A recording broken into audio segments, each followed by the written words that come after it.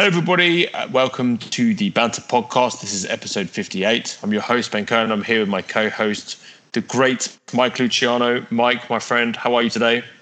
Whoa, the great. I don't know if I've ever gotten that intro before, but I'll take it. Well, Ben, I'm being slowly driven mad. Mad? Why? Mad. Heat by Donald Trump? Who are you being driven mad by? No, by Joe Manchin and Kirsten Sinema and their statements on the filibuster. They just drive me absolutely crazy, and we'll get into that in a little bit. But a related matter, a crucially related matter to that, infrastructure. Joe Biden's American Jobs Plan, and this has been kind of basically a running gag here at the Banter Podcast, because I always, for like the last 5 or 6 weeks, I've been saying that, yeah, we should talk about infrastructure if we have time at the end. And we've kind of like talked about related matters like the filibuster, but I don't think we've actually addressed Joe Biden's infrastructure plan and the negotiations with Republicans. So we're going to address that at the top so we don't run out of time. So Joe Biden unveiled his American Jobs Plan in April, I believe, and it's a big infrastructure package, $2.3 trillion in spending. The White House has been negotiating primarily with Republican Senator Shelley Capito of West Virginia to get Republican votes for this. And there's been some back and forth between Capito and the White House that's resulted in the White House lowering the sticker price to $1.7 trillion. Capito's latest offer is just under $1 trillion, but only about $250 billion to $300 billion of that is new spending. Most of Capito's plan would just be redirecting money that's already been allocated for other things. And thankfully, Biden has rejected this plan. And the White House wants to move on this, they say. But you've got Joe Manchin, who came out last week and said he wants negotiations to continue. I don't know how long he wants them to go on, but not a lot's getting accomplished. And it's not even clear that Capito can bring over 10 Republican votes with her plan, right? So even if Biden said, you know what, Shelley, yes, we will go with your plan just as it is, hook, line, and sinker. It is unclear if 10 Senate Republicans would vote for the Capito plan, which is what you would need to pass this through regular order. You need 60 votes to break a filibuster, and the Dems have 50 votes. But the reality is, if this is going to pass, it's going to go through budget reconciliation. They're not going to get 10 Republicans to vote for whatever it is the Democrats finally put forward. I can basically, if anybody's sort of wondering whether they're going to get 10 Republicans to vote along with Democrats for an infrastructure bill, I think we can we can we can let you know right now that that's not going to happen. We can guarantee it. I can guarantee you that in writing. I can put money down on it. I can take a bet. I can take bets. I can engrave it in stone. I can tell you that right now that they will not get 10 Republicans to sign on to any infrastructure bill that the Democrats go for. Not one. They might get. Maybe they'll get 5, maximum 5, 10. No chance. No chance at all. No chance. It's not happening. It's not happening. No. Mitch McConnell has said 100% of their focus is on stopping the Biden agenda, and this would be a significant W for the Biden administration. It is a popular plan, and the Republicans are going to do everything they can to prevent it from going through. So, as you know, in order to eliminate or reform the filibuster in any way, Democrats would need all of their people on board. If any one of them has an issue with changing the filibuster in some way, that is a problem. 2 of the biggest filibuster boosters in the Senate are Democrats, Kirsten Sinema and Joe Manchin. And they are not alone among Democrats, but they are the loudest. And they're driving me absolutely insane with their ridiculous rationalizations. And I have two clips we're going to play. And this is Kyrsten Sinema on Wednesday, speaking at a border facility with Texas Republican Senator John Cornyn. Well, as folks in Arizona know, I've long been a supporter of the filibuster because it is a tool that protects the democracy of our nation rather than allowing our country to ricochet wildly every 2 to 4 years back and forth between policies. The idea of the filibuster was created by those who came before us, the United States Senate, to create comity and to encourage senators to find bipartisanship and work together. And while there are some who don't believe that bipartisanship is possible, I think that I'm a daily example that bipartisanship is possible. Not just this trip today and tomorrow that John and I are doing, but the work that John and I and many other of my colleagues in both parties do on a regular basis. So to those who say we must make a choice between the filibuster and X, I say this is a false choice. The reality is that when you have a system that's not working effectively, and I would think that most would agree that the Senate's not a particularly well-oiled machine, right? The way to fix that is to change your behavior, not to eliminate the rules or change the rules, but to change your behavior. So I'm going to continue to go to work every day, aggressively seeking bipartisanship in a cheerful and happy warrior way, as I always do, and showing that when we work together, we can get things done. Ben, do I have your permission to go off a bit here? You do, sir. Thank you, my friend. First of all, the filibuster wasn't created as a tool for minority rights. It wasn't created to foster comity and bipartisanship, as she said. The filibuster was created arguably by accident when the Senate revised its rules in 1806. It got rid of something called the previous question rule. And what that did was basically make possible endless debate. But no one actually exploited this provision for decades. It wasn't until 1837 when this, what had up to that point been a hypothetical situation, finally, it took 31 years for somebody to actually act on it. So this claim that the filibuster was created in a careful and deliberate manner to enhance bipartisanship in the august United States Senate just doesn't check out. And the filibuster has changed through the years. The Senate has made several revisions to it. They created cloture motions to end endless debate during the Wilson administration. It used to be you needed 67 votes to break a filibuster, but they lowered it to 60 in 1975. You've got budget reconciliation, which allows the Senate to pass some bills with a simple majority. So this idea that the filibuster mustn't be tinkered with or altered in any way because it would be an affront to the founders is ridiculous. Secondly, her comment on the rules shouldn't be changed, but instead people's behavior, what the fuck is she talking about? What the fuck is she talking about? Mitch McConnell, as I said, he said a few weeks ago, 100% of his focus is on stopping the Biden agenda.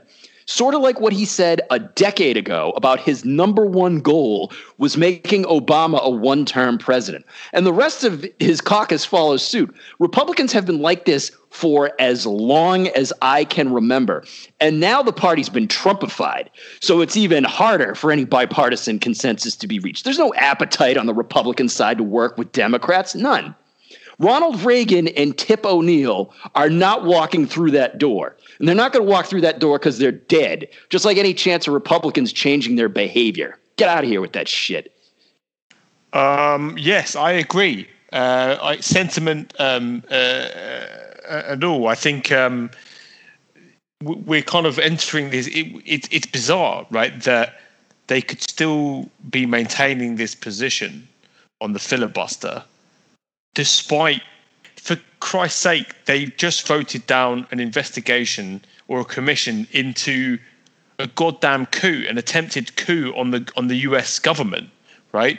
If they're going to filibuster that, surely this is a message, right? That surely this is a sign that they could maybe do something, at least, I don't know, temporarily abandon the filibuster so you can get some stuff done and then bring it back in like later on, right? Make adjustments to the filibuster.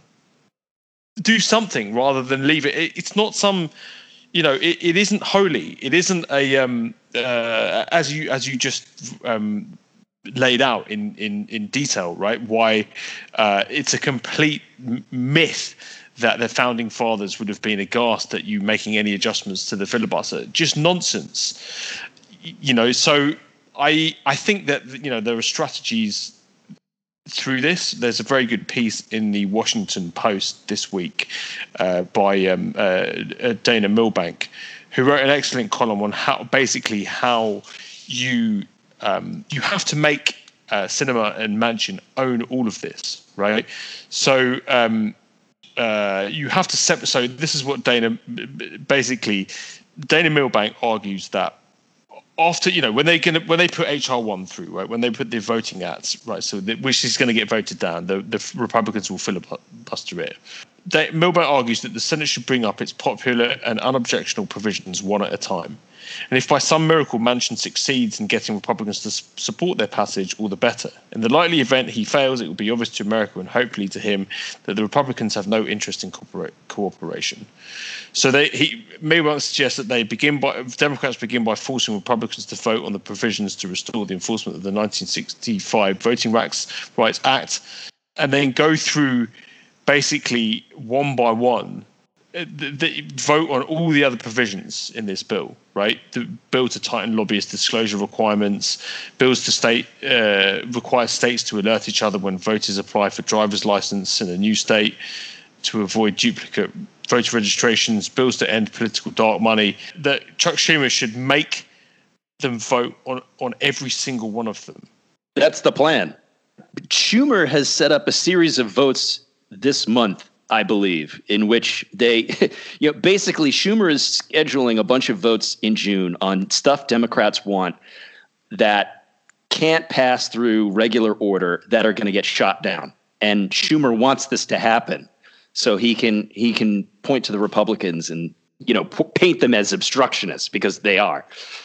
Is this going to move Joe Manchin? This is the thing. I mean, this has to be, I'm hoping that the Democrats are successful in creating some, really, really effective theater here, because it's just it's just getting ridiculous now. It's just getting absolutely ridiculous, right? That they can allow this to happen. That nothing, and also you're talking about passing things through budget reconciliation. You need 50 votes to do that too, right? So what are Manchin and Sinema going to get on board with infrastructure spending if they can't get these magical 10 Republicans that are going to appear and vote alongside the Democrats? I mean, that's another issue, right? You need to get these votes. You need votes to go through reconciliation as well. So I don't know. It's not looking great at the moment. I'm glad you mentioned Joe Manchin, because the day after Sinema made her ridiculous and ill-informed comments about the filibuster, Joe Manchin was asked about this very topic. That Mitch McConnell wants to work with you. Last week he blocked a commission bill, and he could have. And you saying that he wants to work with you. It's dead either. I'm not saying that one's dead either. I was very disappointed. I think it was wrong what he did. And I've said that. He knows how I feel about that. Mm-hmm. And they looked at it truly as a political. I did not look at political from that standpoint. I looked at it as our country coming back together. Mm-hmm. It was totally everything they asked for. It was totally bipartisan. I think Nancy Pelosi was very gracious in what she had offered, basically making it totally bipartisan. Chuck Schumer said, okay, I'll do the same. They were able to come to a disagreement. They were able to have the same staffing levels. Everything was done in the most bipartisan way. And for him, they blocked it because of the filibuster. Well, one person blocked it on that. But the bottom line is we have 7 people, 6 that voted, 7 would. We need 3 more. Let's give it another shot. So you can say you'll never produce a 60 vote threshold. We're going to make the place work. We're going to make the You're not taking that off the table then. We're making it work. We're going to make the place work. You're not reducing the 60 vote threshold off the table. No. We're going to make the place work. I don't know what else I can tell you. And you can't make it work unless the minority has input. You can't disregard a person that's not in the majority. I mean, I guess the good news you could take away from this is Manchin doesn't rule out reforming the filibuster, right? But this talk, by the way, when he was talking about, how we need 3 more, what he's talking about there is he's talking about the final vote tally in the Capitol Commission vote. which got 54 votes, 6 shy of 60. And he was saying, he was alluding to the fact that 2 Democrats did not vote on that procedural motion, one of which was Sinema. He's saying that, if you add those 2 to the total, along with Pat Toomey, a Republican who did not vote, but who said he would have voted for it if he was there, Joe Manchin is saying, all we need is 3 more. And he's saying, let's give it another shot. And why he thinks it would pass this time around is completely baffling to me. Later in the clip, Manchin does say that he's concerned that ending the filibuster could come back to bite the Democrats next time Republicans control the government. To me, that is the most valid, maybe only legitimate reason you would not reform the filibuster drastically. I mean, you could get rid of the requirement for, a particular vote, I believe. And so you would keep the filibuster in place long term, but you could end it for 1 vote. Does that open up a can of worms?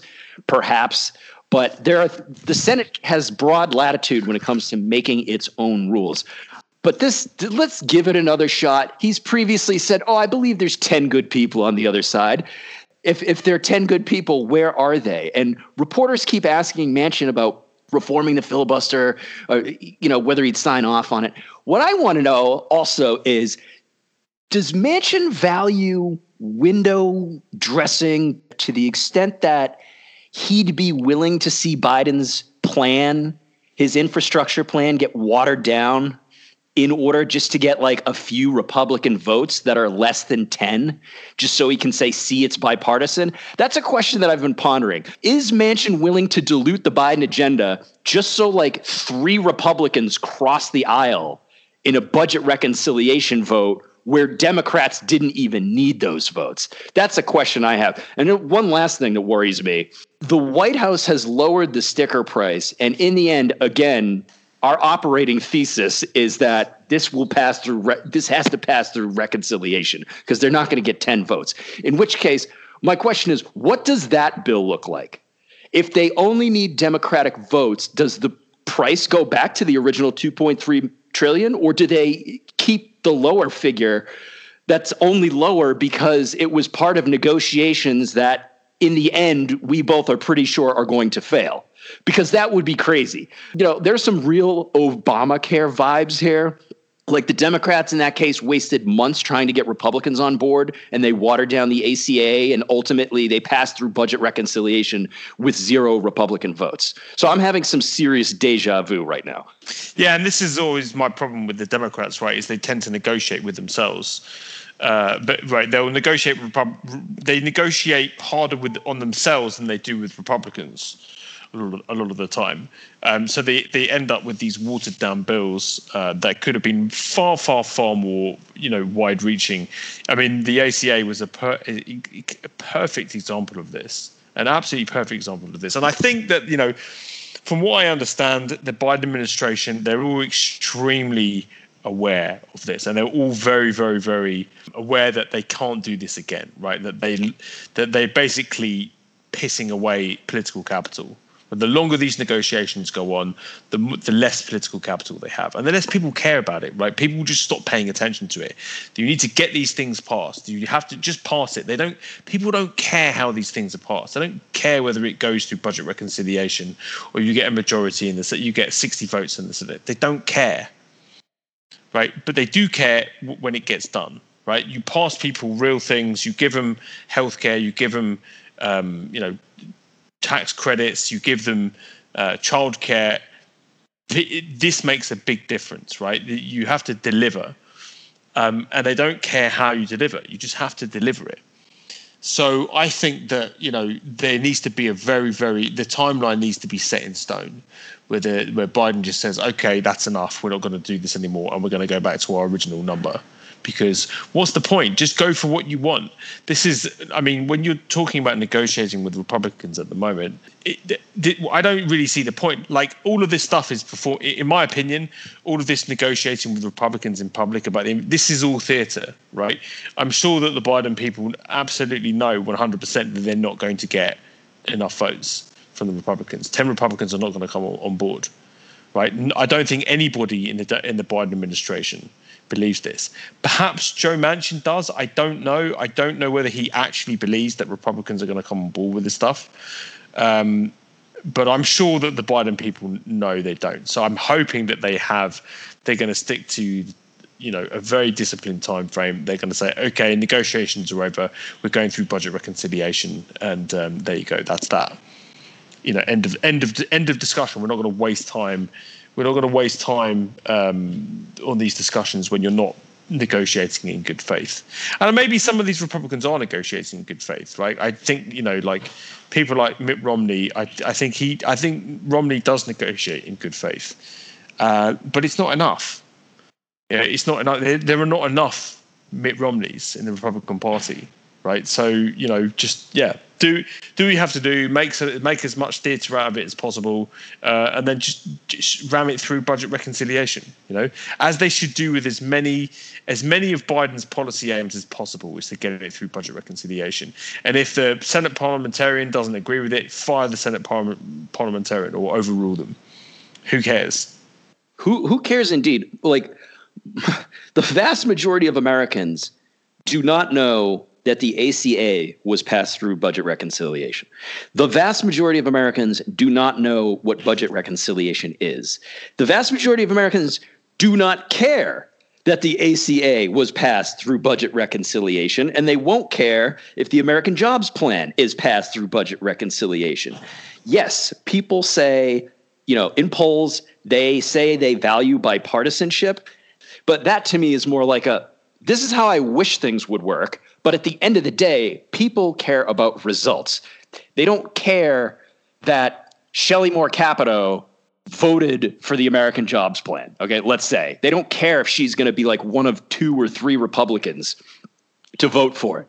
They're not going to say, oh man, I'm so glad this infrastructure bill was bipartisan. No, what they're going to say is, I'm so glad the bridge down the street that I drive over every day to get to work and back is being repaired because it's been in disrepair for as long as I can remember. That's what they're going to care about. They're not going to care about the breakdown of the vote tally on this thing. And what's going on, as you said, is theater. The White House knows, they have to know, that they're not going to get 10 Republicans. Manchin, I don't know. The more I listen to this guy talk about 10 good people, I think he really believes it. I think he might do too. I think he might actually believe it. I mean, and it's so bizarre. He's been in the Senate for over a decade. He has seen some stuff. He has seen McConnell pull his bullshit over and over again. He's voted it down before. He voted against reforming the filibuster when it was abandoned under Harry Reid, and I think in 2013. They got rid of the filibuster in 2013 for judicial appointments because McConnell kept blocking them. Right, but one of the the Democrats had a larger majority. The Democrats had like a 55-seat majority, I think, in the Senate right back then. So they didn't need to overrule to get rid of the filibuster. You only need 50 votes, or 51 votes rather. And they didn't need Manchin's vote, but Manchin didn't vote for it. So there is a hit. Like, the guy has been doing this for a long time.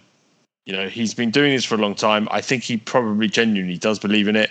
I think maybe now, after 4 years of Donald Trump, that and what happened on January 6th, I think now the case has to be built. The case can be built in a slightly different way, and particularly, the Voting Rights Act bill as well, which Manchin is all for.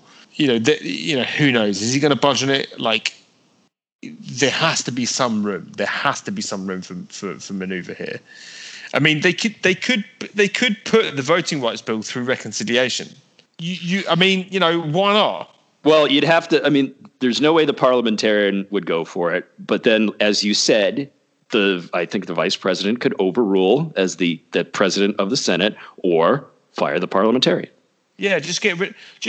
Why not? I mean, this is the thing, right? Like, I don't understand why there's a lot of sort of like, should we, shouldn't we? Like, yeah, do it. Like, the Republicans did it in 2001. They fired the parliamentarian after a series of rulings they didn't like. Yeah, so exactly, and this is where we are now with politics in this country, right? It's all out warfare, right? There is no bipartisanship, right? There is no cooperation across party lines. It's a complete facade that this can be achieved, right? That what there is now is you have a dangerous fascist party that is committed to essentially dismantling democracy in the country, and then you have the Democrats, right? The Democrats, I have my issues with the Democrats. I have many issues with many Democrats. I have my issues with Nancy Pelosi. I have my issues with Chuck Schumer, but they pale in comparison to what we're looking at on the right. What you're looking at on the right is, essentially an autocratic party in waiting. Right, they showed their true colours when there was a real serious threat to the country in the form of Donald Trump, and they did nothing. They sat back and allowed a lunatic to take over. They have done nothing about a lunatic trying to launch a coup, right, on the United States. They did absolutely nothing about that. No investigation, no repercussions. They even refused to impeach him for inciting a riot. This is not a political party you're dealing with here, right? And they're not interested in democracy. They're not interested in the rule of law. They're interested in power, and that's it. And if the Democrats continue to bring, they're not even, I would be happy if they brought a knife to a gunfight, but they're not. They're bringing brownies to a gunfight, right? It's like, you can't look at it this way. You have to do all-out warfare. You have to do absolutely everything in your power to ensure that these lunatics don't get anywhere near government whatsoever, right? It means you like the HR1 bill, it has to get passed, right? By any means necessary, right? That means ram it through reconciliation, right? It doesn't matter. Make a deep fake video of Joe Manchin engaging in sexual acts with a pig, right? I'm citing a Black Mirror episode here, and threaten him, right? I mean, these are the lengths that that the Democrats need to go to, right, to get this stuff done, because you're looking at the end of democracy in the United States, and that's not hyperbole. Right, it's not hyperbole. This is not an idle sort of threat. Right, I'm not just making this up. Right, the country is in very, very serious danger of falling to an autocratic lunatic again. Too much? No, I might be there. I'm there. I'm talking about blackmailing Cinema and Manchin. Wherever some shady insider has got on these guys, use it on Kirsten Cinema and Joe Manchin. If you've got dirt, use it. Use leverage. Right. Be as ruthless as you can, and make sure you get the votes. For me, that's the only way to get this done. The Democrats should hire you to be like their G. Gordon Liddy.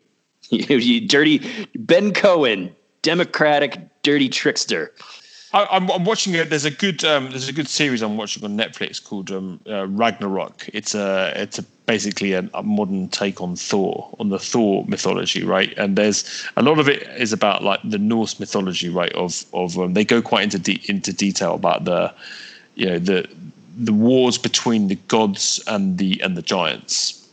It's a sort of moral quandary that Thor gets himself into, right? Where he understands that he has to kill giants to restore balance, right? He has to kill giants. The giants are wreaking havoc on society, and Thor understands that he has to kill the giant. He doesn't want to kill anyone, but he understands that he has to kill the giant. He has to kill these giants because otherwise you have complete chaos, right?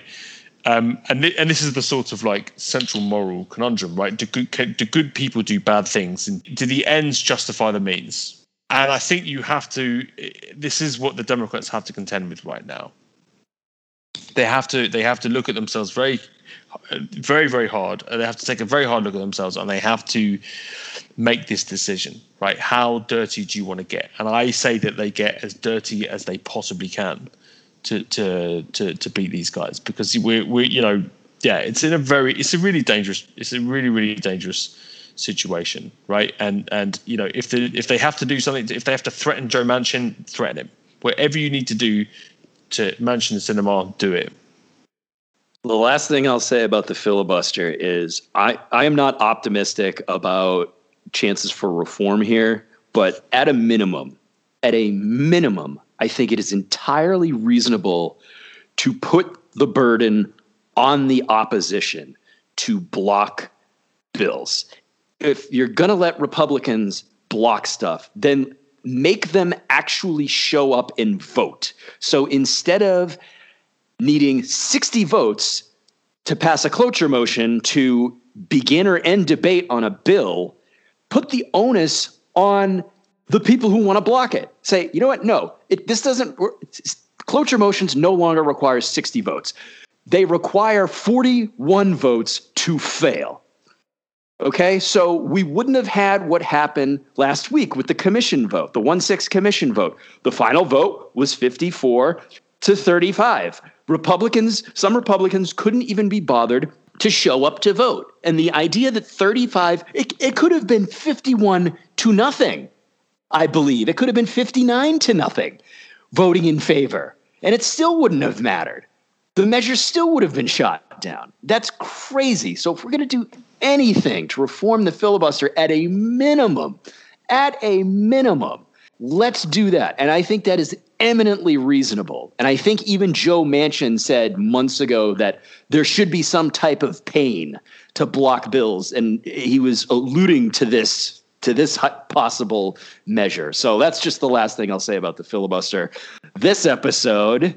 well, we've really worked ourselves up over this. Jeez. Yeah, well, it doesn't get any better, because the next segment is, what crazy fucking thing did a Republican say this week?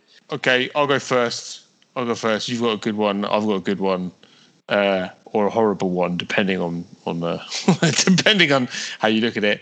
But my pick for this week is our dear friend, Mr. White Nationalist in Chief, Tucker Carlson. So Tucker Carlson, in response to Joe Biden honoring the victims of the forgotten Tulsa race mass killing, which is where 300 Black Americans were killed in racist violence that devastated a prosperous Tulsa community of Greenwood in 1921. That was 100 years ago. Joe Biden gave a great speech there, a very touching speech, and where he honored the victims, described it as a massacre, not a riot, which is what it used to be called as. He called it among the worst in our history, but not the only one, and for too long forgotten by our history. Biden basically then went on to say that white supremacy was one of the greatest threats to the country. He also said that we should know the good, the bad, everything. That's what great nations do. He said they come to terms with their dark sides. We're a great nation. Okay, so he called it an act of hate and domestic terrorism as well. Of course, Tucker Carlson has a huge issue with this. Tucker Carlson has a very, very big issue with this. And Tucker Carlson said this week, he said, if you really wanted to hurt this country and the people who live here, if you wanted to divide it even more deeply along racial lines into groups that really hate each other on the basis of how they look, you would give a speech, a disgusting speech, like the one that Joe Biden gave yesterday in Tulsa, Oklahoma. During the speech, Biden declared that the most lethal threat in the United States is not the cyber attacks, for example, shutting down our supplies of essentials like gasoline and meat. It's not terrorism. It's not gang warfare. No, it's people who don't agree with Joe Biden. He calls them white supremacists. Where do you even begin with this horse shit, right? First of all, people who don't... Joe Biden is not calling people who don't agree with him white supremacists. He's calling white supremacists, right? And I will say that the cyber attacks, the shutting down of supplies to essentials like gasoline and meat, while these things are bad, it is nowhere near the danger of white supremacy and domestic terrorism. It doesn't even compare right? And of course, that depends on who you are. If you're an incredibly rich white man like Tucker Carlson, then obviously white supremacy isn't, and also white supremacists love your show, then white supremacy isn't going to be a big threat to you. But if you're an African American, let's say living, outside of liberal cities, anywhere in the country, even in liberal cities too, right? Your life is in constant danger because of white supremacy. Like domestic terrorism, white domestic terrorism is the biggest terrorist threat to this nation, right? The statistics on this are clear, right? You're far more likely to die from violence from a white supremacist than you are from an Al Qaeda terrorist, right? Tucker Carlson says he quotes Joe Biden saying the most lethal threat to the home now, more dangerous than Al Qaeda or ISIS, is white supremacy, and that's true. ISIS is obviously a bigger threat in the Middle East to the United States, but in talking about what's happening in America, white supremacy is a far bigger threat to Americans than ISIS is. Right, it's ridiculous to say anything else. So, and also, you look at the language that he uses, right? He calls it disgusting, right? So this is this kind of alternate reality that Tucker Carlson lives in, right? Where Joe Biden can give a speech, give a great speech like that, honoring the victims of racial genocide, basically of a massacre, and Tucker Carlson calls it disgusting. Right, so this is how Obama was like incredibly divisive, or Obama was I think Tucker Carlson's called Obama one of the fakest people on the planet or something like that, right? Where it's this sort of like complete alternate reality that Tucker Carlson lives in, where he can get away with saying things like this, right? So you take reality, you turn it on its head, and then you present that as the truth to his fans. So yeah, anyway, that's my pick for this week is Tucker white supremacist Carlson, who is himself one of the biggest threats to America, in my opinion. Yeah, from what I saw of the speech, it just sounded like your standard commemorative speech. It was on the 100th year anniversary of this race massacre. And, Tucker Carlson clearly had a problem with the fact that Biden was giving this speech. Well, too fucking bad. You know who else had a problem with this speech? I remember this as you were playing that. Laura Ingraham, also on Fox News. She reacted by saying, quote, "The president of the United States is supposed to be our representative to the world, yet Joe Biden spends most of his time bad-mouthing us. And, of course, highlighting only the darkest periods of our history, as he did today in Tulsa," end quote. Yes, that's right. Joe Biden only highlights the darkest periods in American history, sure. So that got me thinking, what was Laura Ingraham's position on Confederate statues? Because I was wondering if she had defended them and on what grounds. And sure enough, she defended leaving up Confederate statues. And she said, quote, this was from 2018, quote, "This happened, okay? The Confederacy happened. And we owe it to the future to leave history as it existed undisturbed, continue to debate it, have conversations about it." Okay. So what the hell's the problem with Biden commemorating the Tulsa Race Massacre? If you want to leave Confederate statues up under the pretext of continuing to want to talk about the Confederacy and having conversations about the slavery that went along with it and the civil rights or lack thereof, why not the Tulsa Race Massacre? Could I have some consistency here? Anyway, yeah, good luck getting consistency from Laura Ingraham, but that wasn't my crazy fucking thing. My what crazy fucking thing did a Republican say this week comes from Glenn Greenwald, who I don't believe he is a registered Republican, but he does enjoy appearing on Tucker Carlson and Laura Ingram's show just to talk about, how terrible Democrats are and, big tech and censorship. And that is really the subject of this quote I have from Glenn Greenwald. So a bit of background. Naomi Wolf, who listeners may or may not know, is she's a crazy person. A deranged lunatic. She's a deranged lunatic. She's a conspiracy theorist. Any conspiracy theory you can conjure up in your head about anything, especially the COVID-19 pandemic, she has espoused even crazier. Okay. Chemtrails. She has made claims that, pregnant women can be harmed by being around people who've been vaccinated against COVID. She accused Fauci of working for Israel or something like that. Just an all around crazy person. So this is, I think, UK readers UK listeners will probably understand a bit. No, actually, probably not. Okay, so this is what she tweeted out. This is from 2019, right? I just came across this. This is great, right? She said, "It was amazing to go to Belfast, which does not yet have 5G, and feel the earth, sky, air, human experience feel the way it did in the 1970s. Calm, still, peaceful, restful, natural." Okay, skip the 5G thing, right?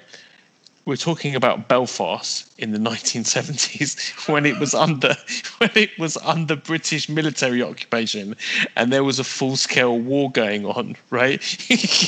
In Belfast which is no laughing matter, right? It was obviously absolutely terrible. But yeah.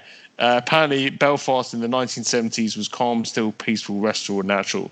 So anybody who grew up in Britain or around then, who you see that it would be like talking about Baghdad being peaceful and restful in 2003, right? Anyway, so sorry, go ahead. Yeah, right. I think Lord Mountbatten would have something to say about that if he were still alive.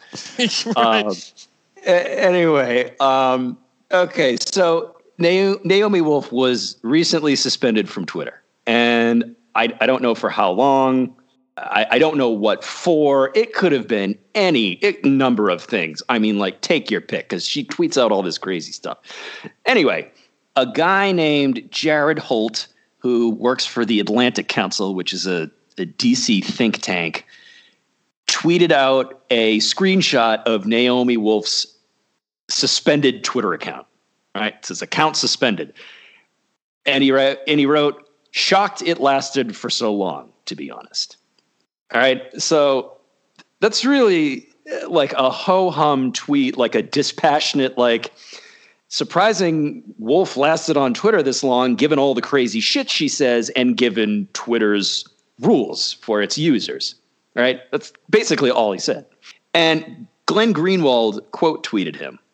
And he said, quote, "There's a virtual industry of operatives funded by the Atlantic Council, which in turn is funded by Gulf state despots and U.S. intel agencies and NATO governments, whose purpose is to demand the internet be purged of anyone dissenting from their orthodoxies. A leading soldier," he calls Holt. And it's like, if you didn't know anything about this woman, going by Greenwald's tweet, you would think she was suspended from Twitter for having a different political opinion, right? From like this orthodoxy he's talking about. You would think she was advocating for a flat tax or strong anti-abortion laws or the border wall or anything like that. But what she's really been suspended for, in all likelihood, is a tweet or any number of tweets that have spread dangerous misinformation about the pandemic, about vaccines, about a whole host of other issues. So this idea, Greenwald, he is, I don't know if we say he's good at fitting everything into his narratives, because I don't think this, fits in. This isn't like a great example for what he's trying to say, which is big tech censorship is bad. Big tech is in bed with Democrats to silence dissidents and all that stuff. No, this is just a crazy person, presumably violating Twitter rules by spreading crazy misinformation about matters of public health, being held to account for doing that. So the lack of context here from Greenwald is not surprising, but if you didn't know who she was, you might be forgiven for if you saw this tweet, you might be forgiven for thinking, oh, wow, oh man, Twitter is really cracking down on people who don't toe the Democratic line or the big tech line. It's just incredibly dishonest. Yeah, I mean, and look, and the Atlantic Council as well. What Greenwald is saying about that is, again, just it's kind of like hysterical rantings of a deranged conspiracy theorist, right? I mean, there are certainly credible criticisms of the Atlantic Council, but they take money from lots of different places. They've been consistently ranked as one of the most transparent and well-run non-profits like in the world. Apparently, most of their funding actually comes from the UK, and they support. The Atlantic Council does a lot of work exposing disinformation. They accept government donations under certain conditions, only under very strict conditions. They certainly don't do. Their role isn't to suppress free speech or anything like that. It's this is like Greenwald's fantasy world, right? Where he lives. There's this kind of orchestrated conspiracy of elitist tech companies and governments and the deep state or whatever it is who are working to suppress the ideas of brave contrarians like Glenn Greenwald, who hasn't been banned from Twitter, who has never been banned from any online platform ever, who talks and spouts as much nonsense as he wants and still gets to do so every day. So, Glenn Greenwald is. I mean, I can't remember the last time when Glenn Greenwald was actually useful or relevant, but he isn't anymore. He's just another kind of batshit crazy conspiracy theorist who dresses up his opinions, with some sort of veneer of respectability, because he still has allies like Matt Taibbi in the media who will go out to bat for him. But yeah, I mean, what an irrelevant moron. Yeah, I think he had some valid criticisms of the whole Russiagate thing. And, the media, in some cases, was really running with narratives when they didn't have evidence for it. Like, the whole Trump has been a Russian asset since 1987. So he had some valid criticisms there. What I think happened was he hit upon He drew the attention of conservatives who obviously like that content, as well as never Hillary progressives, right? So, and that is basically his audience. And I think that he is he's a contrarian. He likes being a contrarian, but also he's got a loyal audience now who is willing to pay him to produce that type of content. And that's what he does. Yeah, and that's what he does. And once you get in that, it's very hard to get out, right? So if he were to come out and start criticizing Republicans as much as he criticizes Democrats, he would see, I imagine, a good chunk of his audience leave him, and which means he would be getting less money than he is currently. So a lot of people say, what happened to Glenn Greenwald over the years? I think those people are maybe overthinking it. Yeah, I think so too. He's got stuck in this ideological box. Like, you bring up the Russiagate stuff, right? I mean, I think it's entirely reasonable and rational to sort of have a kind of a balanced perspective on this, right? To not be so committed to one position or the other, right? Trump was definitely a Russian asset, or Trump was definitely not a Russian asset.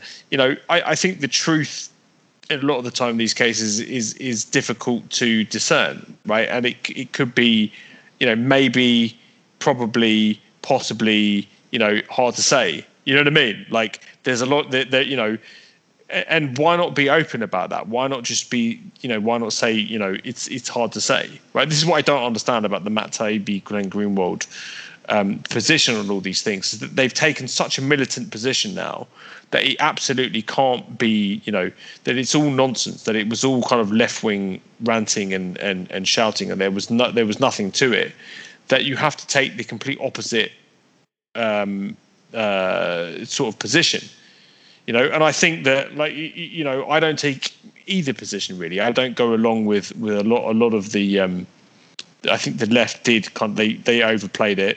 They certainly overplayed it, and they drew conclusions and made came up with theories that didn't that didn't hold weight, in my opinion, right? But there still was a lot of evidence to the contrary.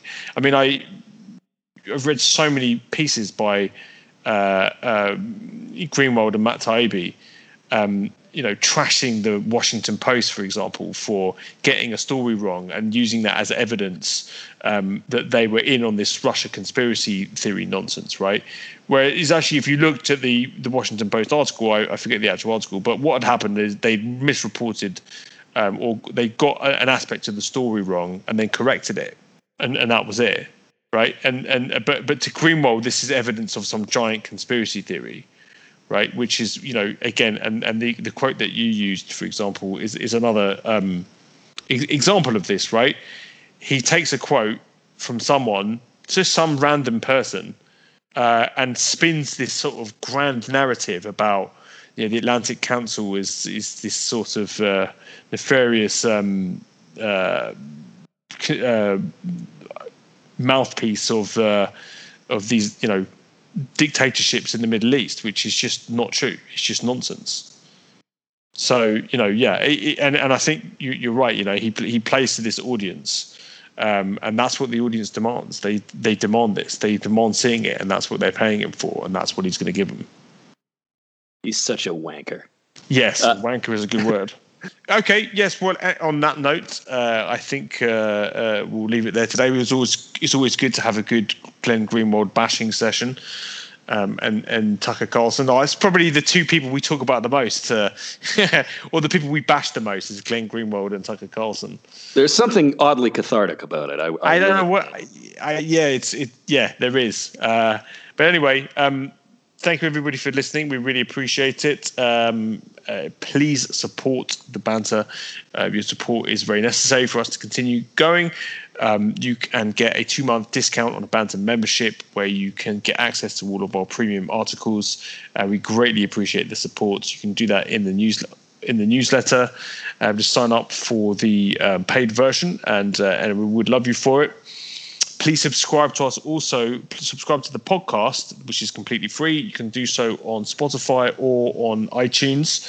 The podcast is growing in reach, and we love connecting with you all. So reach out, send us a message, leave a comment, and we would love to get back to you. Thanks again, and we'll see you next week.